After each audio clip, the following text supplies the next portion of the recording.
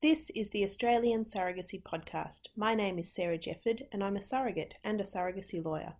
While I've got your attention, I'm letting you know about my new book, More Than Just a Baby, A Guide to Surrogacy for Intended Parents and Surrogates, is available on my website at sarahjefford.com.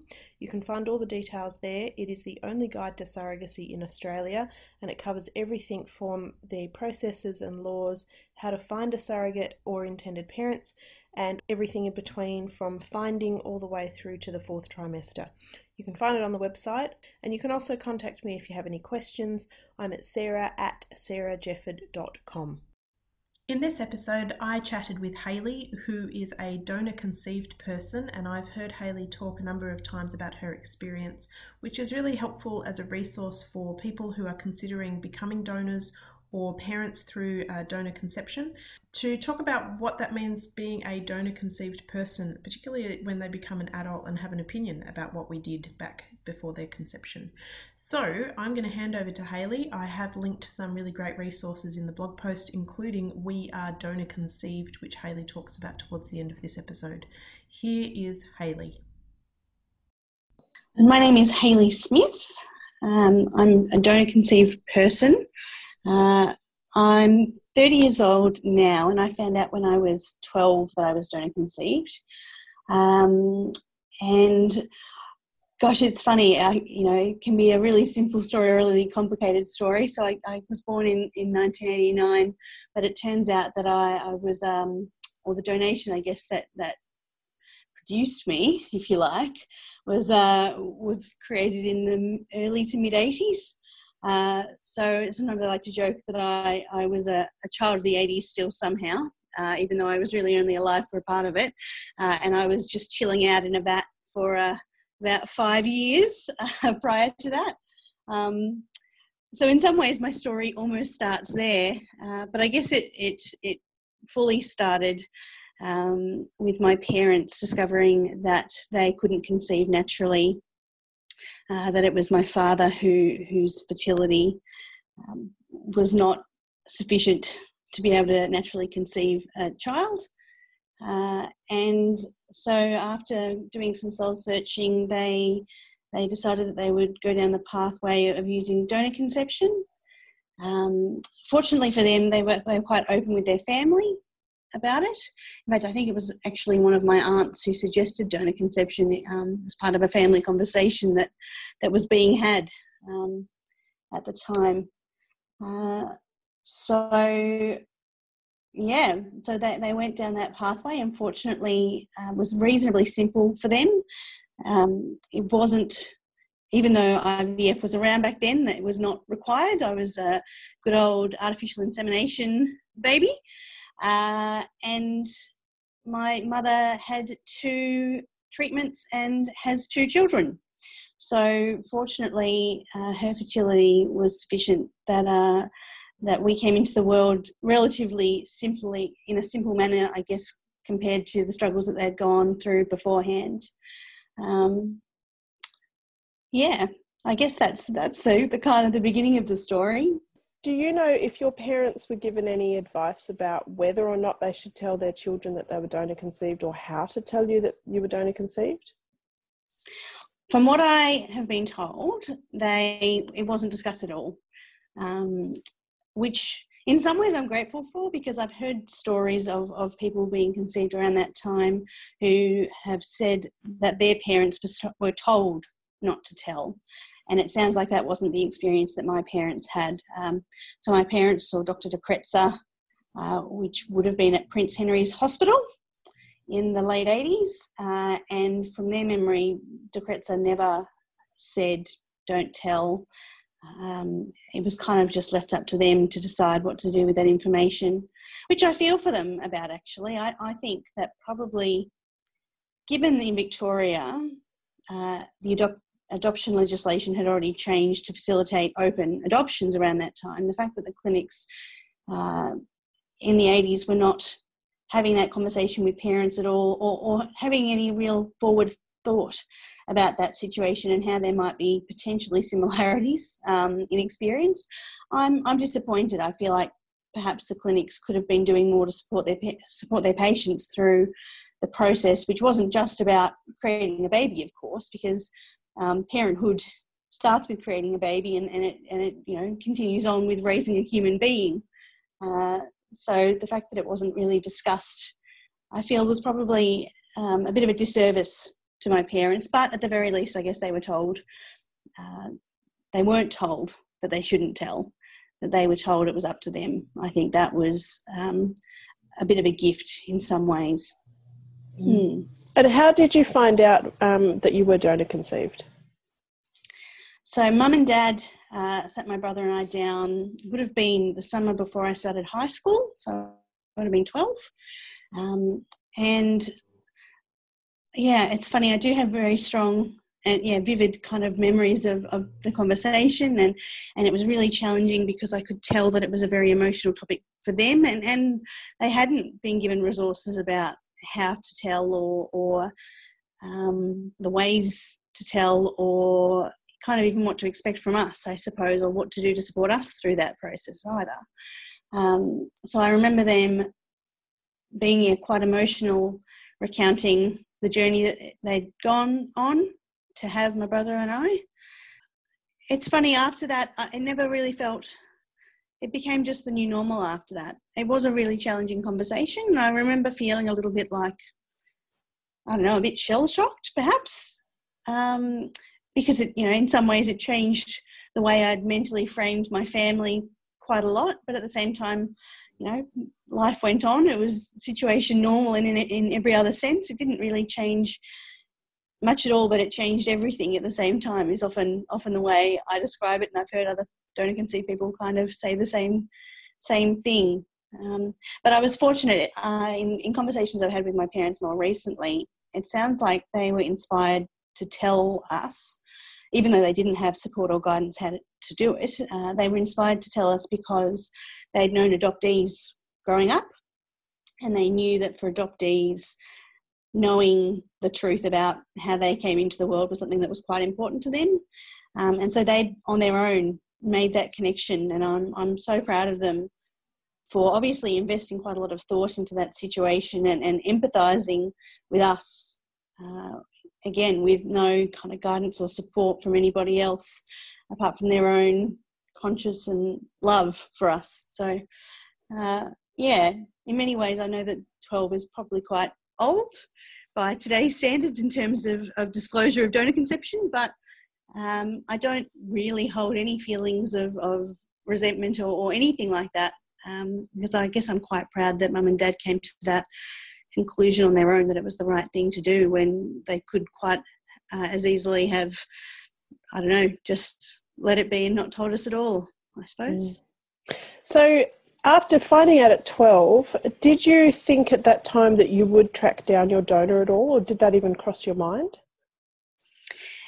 Yeah, it is. It's interesting to reflect on that.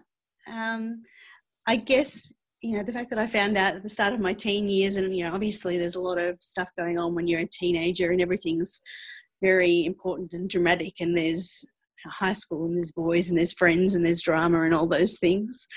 But I do recall at times kind of reflecting on it, and perhaps not all that frequently. I think I started to tell some of my friends because it was just nice to be able to verbalise that information and to kind of process it that way. But I do recall having occasional thoughts about the strange kind of situation where I knew I was related to somebody quite closely out in the world, and I didn't know anything about who they were. And, they could be anywhere, they could be anyone. So I think there was a thought in my mind that, maybe when I turn 18, maybe I'll try and find out some more information. It would be interesting to know more about who this person was. But I think I certainly didn't think there was much chance of me being able to get that information beforehand. So it was a bit of I can't do anything about this right now. I'll park it. It's sitting there on my brain, and I'll revisit it when I'm a bit older. And when did you revisit it? Because I know that you investigated the idea of the DNA, the consumer DNA sites. How did you come to that? Yeah, that was a bit of a journey in itself as well, actually. So I don't think I knew anybody else who was donor conceived as a teen. And again, I think it was always kind of hanging out there in my brain, and occasionally I would do a bit of research, and I found out about the voluntary register that the Victorian government holds, and it was through births, deaths and marriages at that time. So I put down some information on that when I think I was 18 or 19. I was just old enough to be able to go into the city by myself and be self-sufficient enough to do that on my own. But nothing really came of that. There was no matches on the register, so I let that be.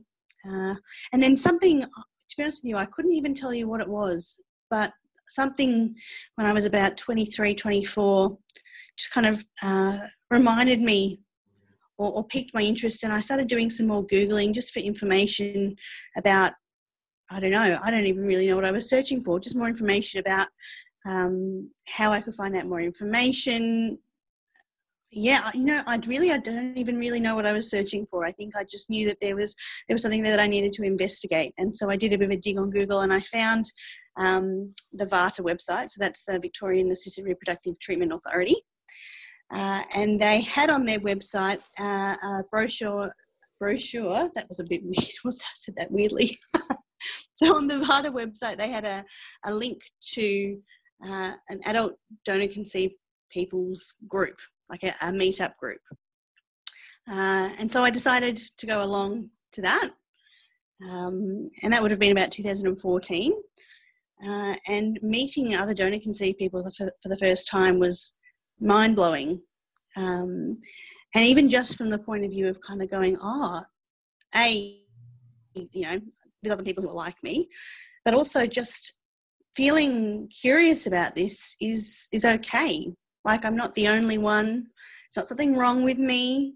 It's something that's quite normal for other donor conceived people to be curious about. And I think that really changed the way I felt about things, or maybe gave me the courage to start thinking about it more. And it was around that time that commercial DNA tests became available in Australia. So before that point, I think they were either prohibitively expensive, or some of the companies weren't even shipping their tests into the country. So, for example, Ancestry at that time wasn't shipping tests to Australia. So I decided that maybe doing a DNA test was a nice first step, reasonably safe, find out a bit more about my ethnicity. I've got red hair, and my whole life people have gone, "Oh, are you Irish? Are you Scottish? What's your heritage?" And I've kind of had to go, "Oh, well, I'm not really sure, actually. I'm not totally sure what the answer to that question is." So I thought maybe I'll be able to get that information. Maybe I'll be able to find out whether I'm a Scottish redhead or an Irish redhead, or maybe I'm just a plain old British redhead. I guess maybe I'll be able to find that out. So I did a DNA test. In fact, what's really funny? I actually found a slip of paper today. I've been going through all my belongings with isolation going on, and I found the postal slip from the day I sent off my DNA test. So that was June 2015. Actually, was when I sent off the test. I was pretty povo and only just out of uni at that time, so it was a bit of an investment. But I sent off my DNA test, and a few weeks later got back my results, and didn't find anything too mind-blowing. I think it was kind of broadly British, Irish, maybe a bit of Scandinavian kind of test results in terms of ethnicity. But what was really interesting was that I had also a match list, and I didn't have any close matches on family tree DNA, but I did have a couple of second to third cousins that I ended up kind of reaching out to and just finding out, I guess, a little bit about their family history and where their families had kind of come from, as a way of trying to dig into that a little bit more. The really interesting thing was, so I reached out to my top match, who shared with me a bit of his family tree. There was nothing that super stood out in terms of connecting me to anybody. And at that stage, I hadn't met any donor conceived people who'd been able to find out who their donor was through DNA testing. But I had another person message me, actually, and she said, "Look, I can see you connect with a lot of people. A lot of my family have done tests, and I can see that you connect with quite a lot of them, and I'm curious about how you fit into the picture." And I emailed back and I said, oh, look, I'm more than happy to try and figure it out, but actually I'm donor conceived. So if it turns out that we're connected on my paternal line, I'm not sure that I'll be able to figure out where it is that I fit into your family tree. And it just so happened, I was so blessed in this regard. The lady that I had been emailed by was just this family tree whiz. Like, she'd written books on family history. She knew the family tree back to front. She knew all the connections. She knew how all the different families had ended up in Australia. So she was just this wealth of information. And so between her family tree information that she knew and the family tree information that the first match had shared with me, his family tree, and also using a little bit of information that I'd been able to get from the central registry around that time, which just gave me basic details about my biological father's year of birth, for example, we were able to narrow down a couple of possibilities. And then I was able to find where the family tree of my first match, where his family tree intersected this woman's family tree, which ended up connecting the dots effectively, and all the other matches that I made all fitting to the puzzle if that person was my biological father. So all the kind of pieces came together, and it seemed very likely that this person who kind of came together at the junction of these two family trees, if he was my biological father, then all the other matches that I had on my list made sense, which is effectively what they call like mirror trees or triangulation. That kind of thing is kind of the technical terms that get used in genealogy circles. But basically it's just like trying to find the puzzle piece that connects all the family trees together. And if I'd not met that woman, if she hadn't emailed me, I wouldn't have ever been able to find out that information. But that was incredible. It was, wow. Yeah, I remember seeing his name for the first time and realising that that's where it all connected, and just sitting feeling totally, shell-shocked isn't even the right term. It was just like time completely froze, and it was a bit out of body, and it was, quite incredible. Wow, fascinating. So I'm still learning about how these sites work, but that doesn't mean that he had uploaded his DNA. It just means that somebody's done the family tree with enough matches that you can kind of work out where those bits intersect. Did you then work out his name and everything else from that? So it turned out that the match, the woman who I'd matched, who knew heaps of information about her family tree, even though she'd never met him, she knew enough about the extended family tree that she knew his name. I think her family tree research had been that extensive that it had really filtered down quite far, because, for example, my biological father was her third cousin. So she'd not even met him. But obviously through sharing family tree information with other people who connected on that broader family tree, she knew of all the offspring of the various families on that tree. And the first match that I had, the man who I'd matched as my top match, he was second cousins with my biological father. And again, I'm not sure that they have met. So it's this fascinating thing where, yes, my biological father didn't have to test.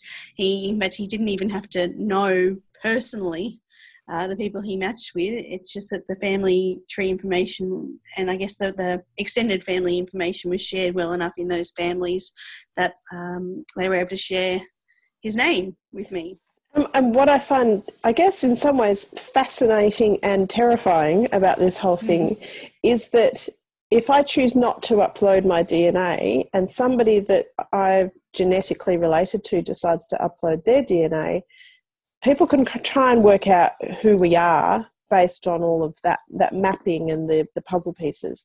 So in some ways, the real lesson, which I always say, and I know that you do as well, is that if you're going to make a baby with a donor, you can bet your bottom dollar that somebody's going to be able to work out how everyone is connected, even if you don't want them to. If they do a DNA test, the chances are they'll be able to put the puzzle pieces together, really. Yeah, absolutely. And in fact, it's probably, I guess I feel like it's perhaps negligent that there are clinics anywhere in the world who are still promising anonymity because they know full well that this situation exists and has existed. So I guess I did it in 2015. That's 5 years ago now. But it's become so commonplace. There are people who volunteer their time to do this matching, and they do it for free for lots of people in lots of different situations. Adoptees, donor conceived people conceived from one night stands, or people even if they find out that their grandparent was adopted, they might enlist help to try and figure out where their grandparent has come from. So it is fascinating, and I agree it is a little bit terrifying that that's a possibility, but I guess the fact that it is the reality that we're living in, it does seem unhelpful that anyone would promise anybody that you could remain anonymous in 2020. It just is not a promise anybody can keep.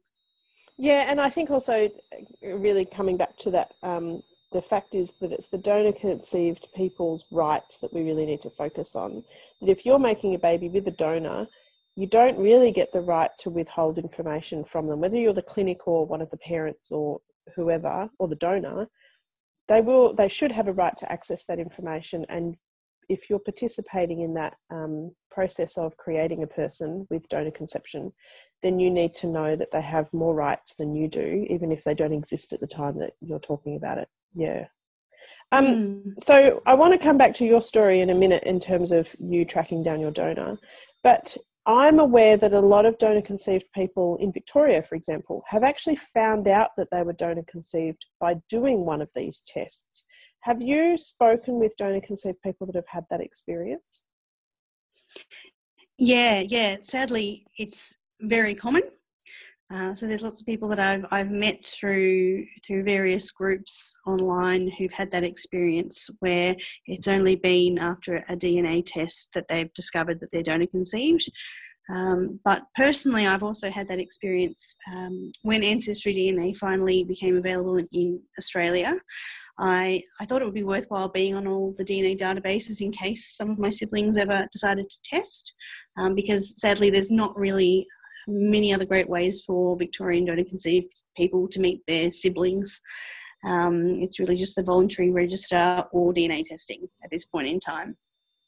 So I did an Ancestry DNA test, and I got my results back, saw a young woman's name at the top of my list, and I looked at the amount of DNA that I shared with this person, and I guess having done a bit of DNA sleuthing before, I had a fair idea that there was a good chance this woman was my half-sister, based on the amount of DNA that we shared.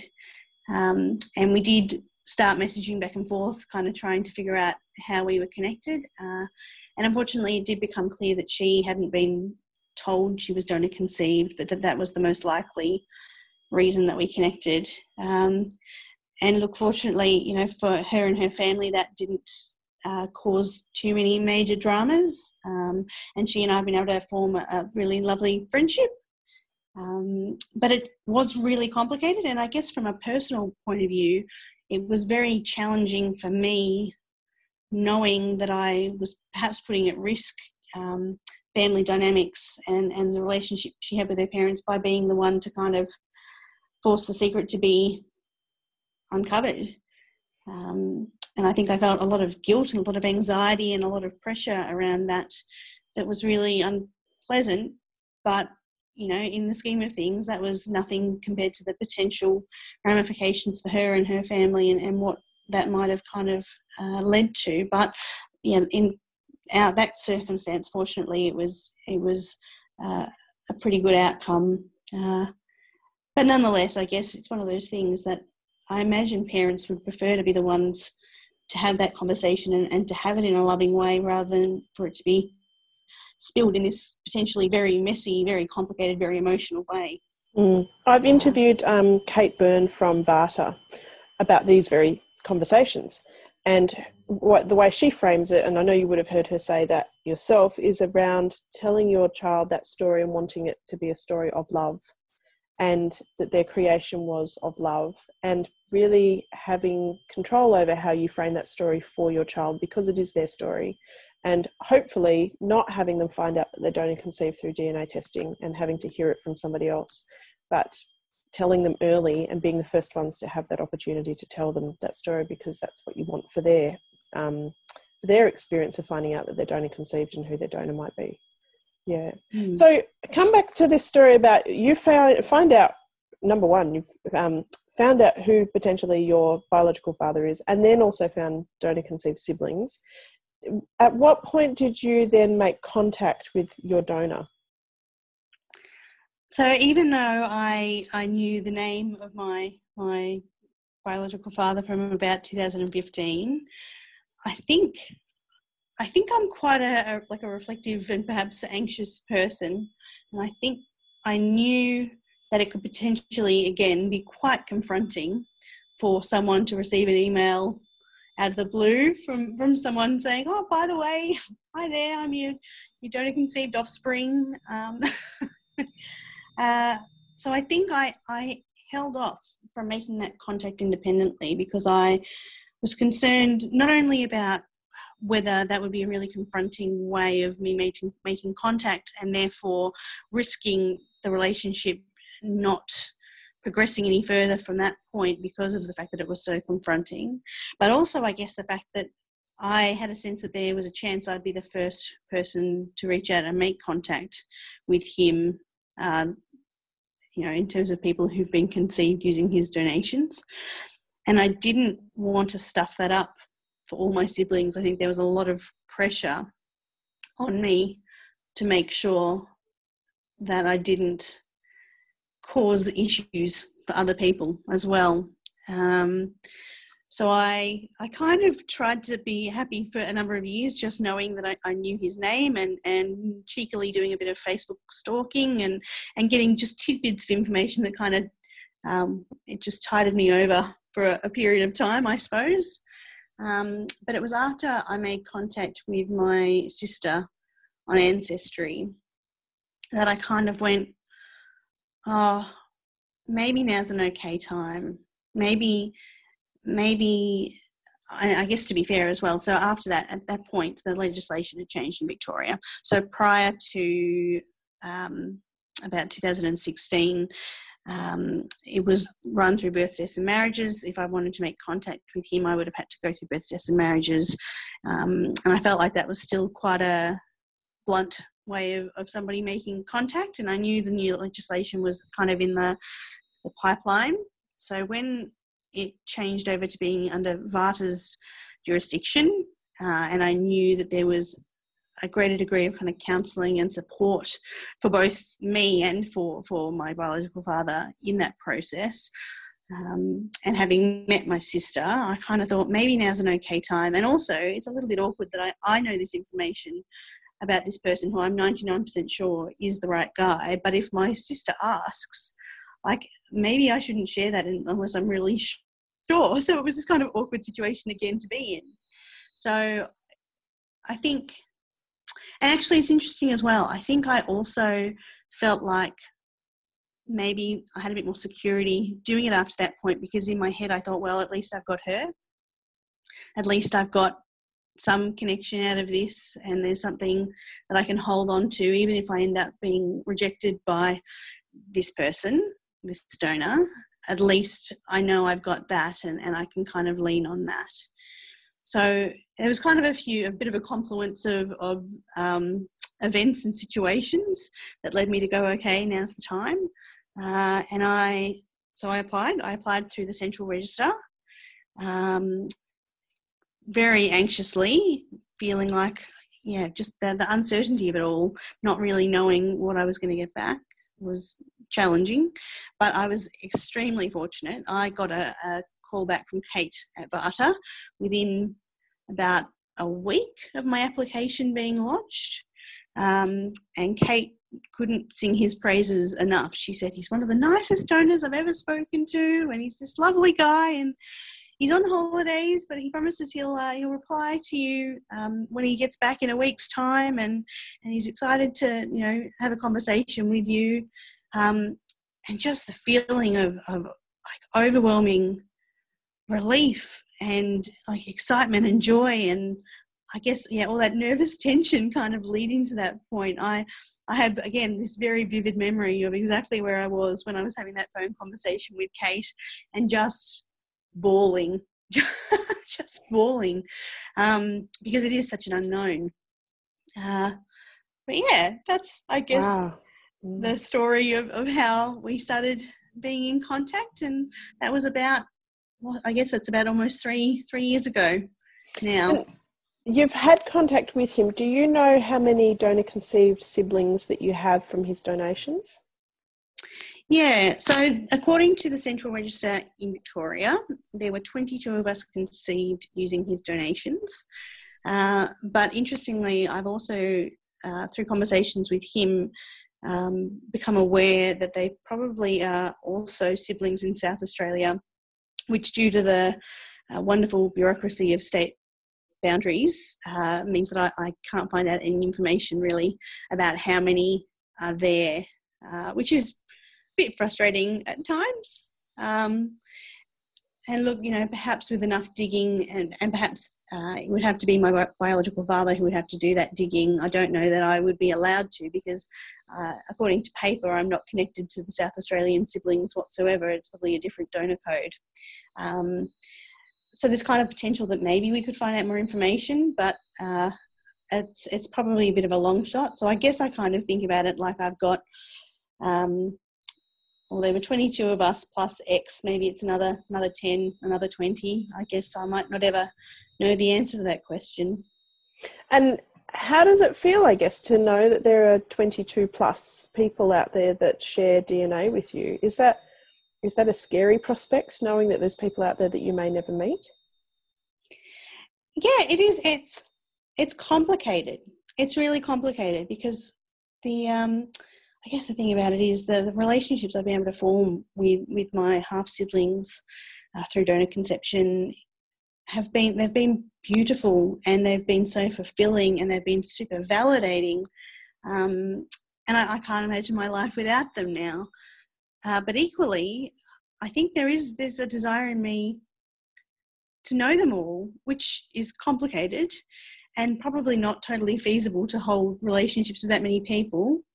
And particularly, with all of them have different family dynamics as well, of course. So their situations, and whether they know or not, whether they're curious, whether they want to have a relationship with me, there's all those factors at play. And I guess I'm quite lucky. So I'm married, and I'm certain that my husband is not my half sibling, but I do have siblings who are not married and not in long-term relationships, and who are facing a dating scene now, knowing that there are siblings out there who really they probably don't want to be dating. And the fact that they don't even have access to the name of their sibling, so that they can make that active choice on their own behalf to avoid dating a sibling, is really challenging for them. And I think if I were in their shoes, I would feel the same. I think for me, I would love to have relationships with these people if they're willing, but the fact that at the very least we can't even know who they are seems really risky, and perhaps a little bit paternalistic. That we can't make that decision for ourselves, even just to know who they are, even if those relationships never, and I guess by relationships, even if those connections never lead to a friendship between us all, just being able to know who they are seems like a reasonably fundamental and important kind of right, perhaps. How many siblings have you connected with? So I always have to pause and try and count them up now, which is not a bad problem to have, I suppose. But my biological father has 2 sons, so I've met them both, and they're wonderful. I've met 2 sisters through Ancestry, and they both have a sibling each who was also conceived using the same donor, so therefore they're my half sibling as well. And I also have recently connected with a brother who made contact with the Central Register. And that's a bit of a new relationship, and seeing kind of where that goes, and whether maybe we become friends is a bit of an ongoing process. But I'm very fortunate. Maybe there's something in the genes that we all seem to be very warm, welcoming people. So I'm feeling pretty positive about that, and it's really lovely. It's really lovely to form some of those friendships. I'm interested so I guess, in sorry, what to answer your question, I don't think I actually told you the number, did I? So what, 2, 4, I guess, and including my own brother. So I've met in person 6 siblings. Okay. I'm interested in what you said about how, 22 possible siblings or more out there. How much time in your day do you have for relationships with all these people, and what does that look like? And as a donor myself, there are, sometimes I have to count too, there are 4 children out there. 2 of them are mine that I raised, but there's another 2 that are from my eggs, and there's some embryos on ice that might also become human beings. And I, as an egg donor, having to think about how much time in my day do I have for relationships with people that I have helped to conceive their children or helped them having children. And also when they grow up and they have children, will they also want a relationship with me? And that can be a bit confronting. Do they want a relationship that I don't have time for, or do I want a relationship that they won't want with me? And it's that kind of unknown stuff that, that's what connects us, but also is a bit scary because we don't know what the future holds. And is probably a very good reason that we have the family limits for donors now, that you can't actually be a donor for more than 10 families, in Victoria at least. And there are good reasons for that, including that we don't want these siblings dating each other, but also because it's important for them to be able to connect with their donor and donor siblings if they want to. Yeah. So tell me about your relationship. You've been calling him your biological father, and I've made reference to him being your donor. Tell me about the relationship, but also about the language that you use around him. It's a really interesting conversation, and it again feels quite complex. I've kind of chosen to go with biological father when I'm needing to describe the context of our relationship. I've started leaning towards biological father for a few reasons, one of which is that as a young woman myself, people have started to sometimes assume that when I talk about my donor, they think that I am using a donor to have a baby, which feels very awkward when I'm when I think about it. But also, part of it was that I had had a number of experiences where I talked about, or I'd confided in people that I wanted some more information on my donor. And when I said that, there was frequently responses along the lines of, oh, but he's just a donor. He just donated. Why do you need to know about him? He's not your real dad. Very dismissive language, very, not dehumanizing, but I guess, very distant. It was almost, they talked about it like it was this distant, irrelevant thing. But for me, there was this recognition that part, well, not just part, I guess half of my physical being is from this stranger. And I guess I spent a little bit more time getting to know adoptees and adoption and the way that legislation had changed over time for adoptees, and recognising that they were allowed to talk about their biological mother or father or birth mother and father, but for some reason, completely beyond my control, of course, because no one gets to choose how they come into the world. But because of the circumstances of my birth, I was, for some reason, not allowed to use the term biological father, and that kind of seemed wrong, actually. Every person has 2 genetic parents, and I'm just like every other person, even if I was conceived slightly differently. So it was a little bit of a needing to reclaim that term for myself, and also as a justification as to why it was that I was curious. This man is my biological father. I share half my DNA with him. And it's okay for me to be curious about that, I think. And people seem to understand more when I'm having a conversation with people I haven't spoken to about this before. If I say that I have met my biological father, they understand, A, who he is, the connection he has to me, but also the fact that it's normal for people to want to know who their biological father is. So that's probably what led me to trying to use that term in place of donor. There were a few factors kind of going on. Mm. And tell me about your relationship with him. When were you able to meet him in person? So I met him in person in 2017. So he lives interstate, which made it a little bit tricky. But in some ways it kind of made it work okay because we were forced to do a bit of emailing first and then talking on the phone and then Skyping.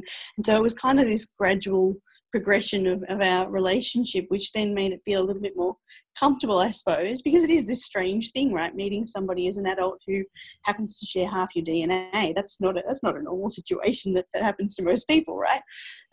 So we had this kind of slow progression, but then he was down in Victoria to see some family, and we discovered that we both love laksa. So we went out for laksa for dinner in Melbourne, and just had a big chat that felt very natural.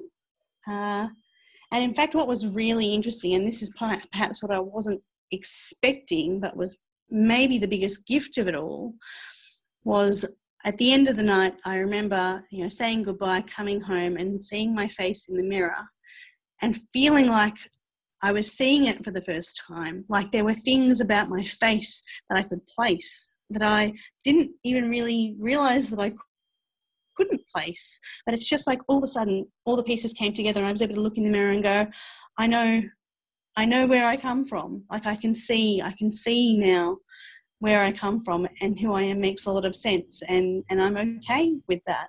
It was this really powerful moment. That's amazing. That is really powerful, just hearing you say that. That's amazing. Yeah. Wow. It was, incredible.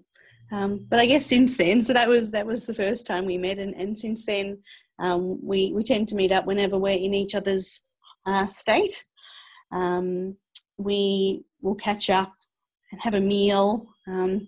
I've met his wife, who is fortunately very supportive as well, because that's not always the case, particularly when you're talking about donors from the 80s and 90s and earlier. So I've met his family, I've met his sons. They've been around to my house for a meal, played board games together. It just is this really beautiful friendship that has developed that, again, once again feels very natural, which perhaps surprised me at first. But again, the more I get to know him and the more I get to know my siblings, and kind of realising how weirdly normal it is to find that you're similar in disposition to these people who should theoretically be strangers, it just has become the new normal. I'm almost not surprised by it anymore. I kind of just go, oh yes, this will probably be pretty easy, probably not guaranteed, but it's just become my new normal, I suppose. That's amazing. So I want to talk more broadly about the donor conception community, because I know you have contact with other donor conceived people.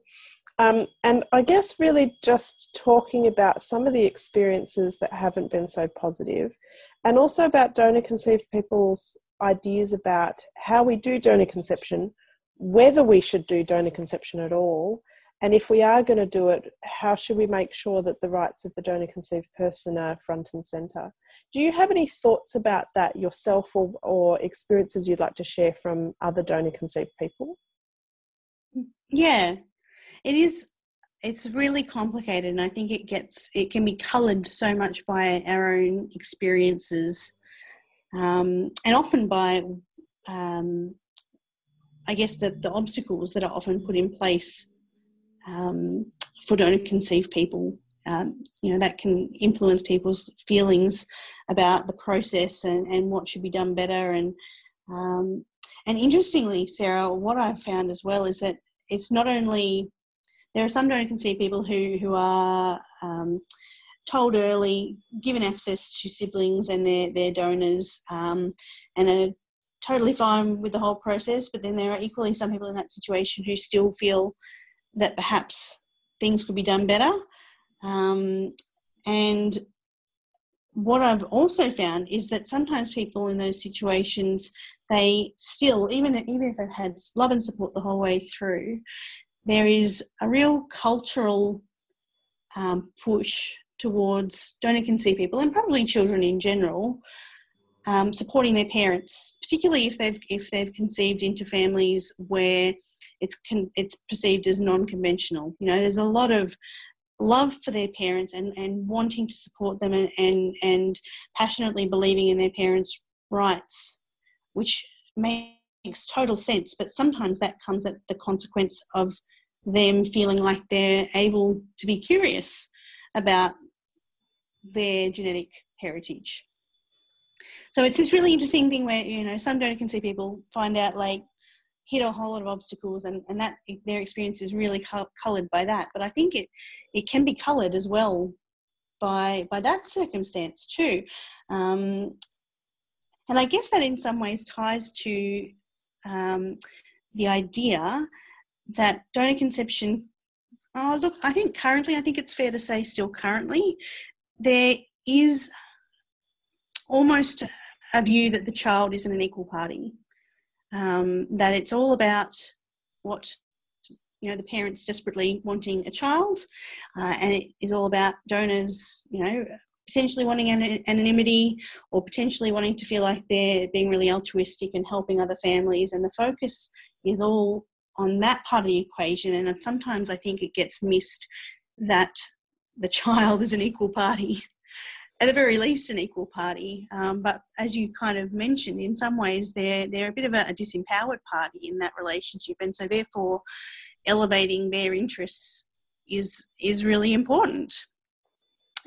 So again, it's one of those things where even in circumstances where I think we've come a long way, I think the fact that it is more common for parents to be open, and I think it's more common for parents to facilitate relationships between donor siblings, which is wonderful.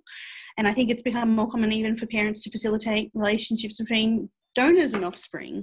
I think the fact that those things are happening more frequently shows that we are starting to understand that the experience of the child in this is probably where the focus needs to be.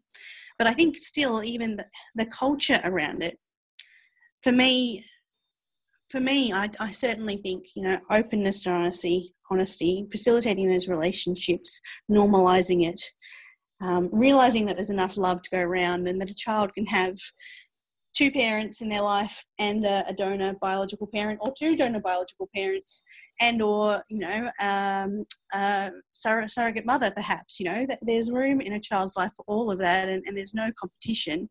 But I think there still is an issue that we have that feeds into all of that, where the child sometimes can feel like they're there for everybody else rather than having a voice themselves.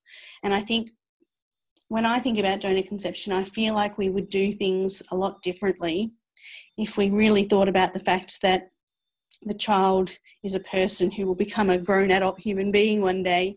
They'll have their own thoughts and experiences, and that they're allowed to have those thoughts and experiences and to have interests and desires and to want relationships. I think all of that's really normal, and if we perhaps focused on that at the beginning, I think that would change a lot of the way we relate to donor conception as a society, broadly speaking.